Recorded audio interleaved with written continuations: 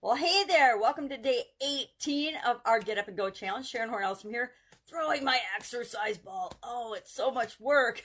We're going to talk about the A with respect to physical. I call this one AP because we're going to talk about the A in our SOAP framework today, about our physical life, our physical well-being, our everything that's involved in our physical well-being. And I'm doing physical this time as I go through the SOAP framework because I think I've had some challenges during COVID, and I'm blaming COVID and I'm making an excuse, which isn't really valid. But my health has definitely slipped. My results in the area of health have slipped, and I know I need to do something about it. So we talked yesterday and we brainstormed options. I only brainstormed like 18 different options, and the three I shared, which I don't know that I posted it or not, guilty, but personal trainer, get a personal trainer. Physical, get a physical, get an absolute, body workup. It's been at least 5 years, probably closer to 10, since I've had a complete and utter systems overhaul or systems review for my body, right? That's the physical, but not just a little, I'm getting a new job physical. I mean, a real, probably naturopathic doctor who will check things like different levels my sister calling me about Christmas presents. She's Christmas shopping already. She got up early today and went Christmas shopping. And since she knows I don't get out, she likes to say, hey, would this be a good idea? So let's get back on topic without the interruptions. So A stands for action, right? The A stands for action. So we're going to today, the tool we're going to use is one of my all-time favorite tools.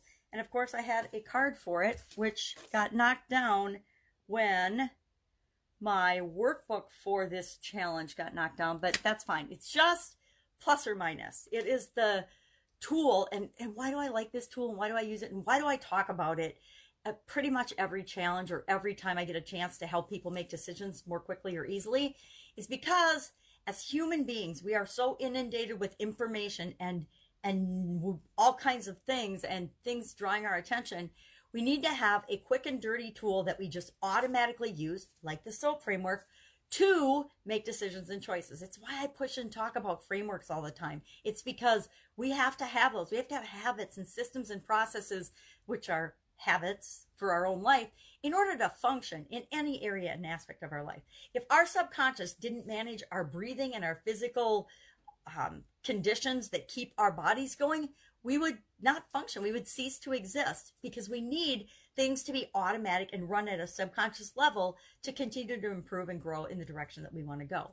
So plus or minus, it's my dad taught my sisters and I this when we were very little girls, because he worked in corporate America. He worked for 3M, chemical engineer, worked for 3M his entire life and had businesses on the side. Wonder where I got that.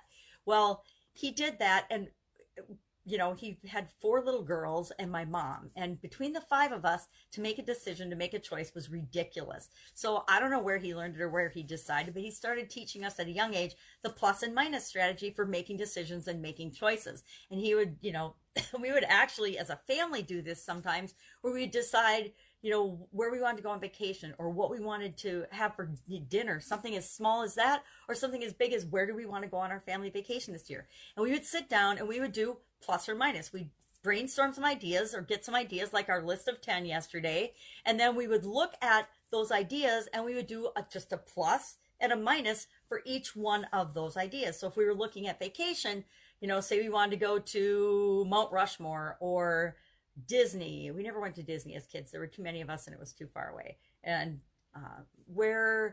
or if we wanted to go to the state park, whatever, we would do a little plus or minus guide for each one of those options. Well, I love it because you can do it in your head. You can do it anywhere. You should write it down. I will always advocate for writing things down, but you don't have to write it down. But we'll look at, and today what our activity is going to be is we're going to look at least the 3 things that we wrote down. And if they're really far-fetched and you have better things on your list that you're actually more likely to take action on, do the plus or minus for them. So if I look at plus or minus for a personal trainer, well, what's a minus of a personal trainer? They're expensive. You have to set aside the time to work with them. COVID-19 is going on and might not even be able to find a personal trainer to work with right now. What are some of the pluses? Well, they have specialized, detailed knowledge. They can target and help me with the specific things I need help with. So those are some of the pluses. What are some of the pluses or minuses of getting a physical workup, a big physical, go to the doctor or some specialists and get some help with, nutrition, weight loss, whatever, make sure everything's operating properly in my systems, in my body, physically. And then, what can I do for a diet? Ooh, I hate the word diet. Anybody else? It's got the word die in it. Who wants to die? None of us. That's why diets don't work, and it's about lifestyle change and habit change, which is really what we're talking about with the SOAP framework. So what are some of the pluses or minuses of getting that workup? Well, I can find out if there's anything physically wrong with me that could be causing me during COVID to not be feeling as energized and healthy as I normally would, right? Remember, I wanted to get back to my 2011 condition, my weight, my energy, my level of physical fitness from 2011. And what's the difference between that and now? And maybe there is a physical thing going on. I still swear I had COVID last Christmas, and that may be impacting how my heart or something else is functioning, and that could cause changes in the way my body processes food and nutrition and movement and exercise and things like that as well. So then, what are some pluses and minuses? Okay, what are my minuses of the doctor? I was trying to smoke right over that and skip that.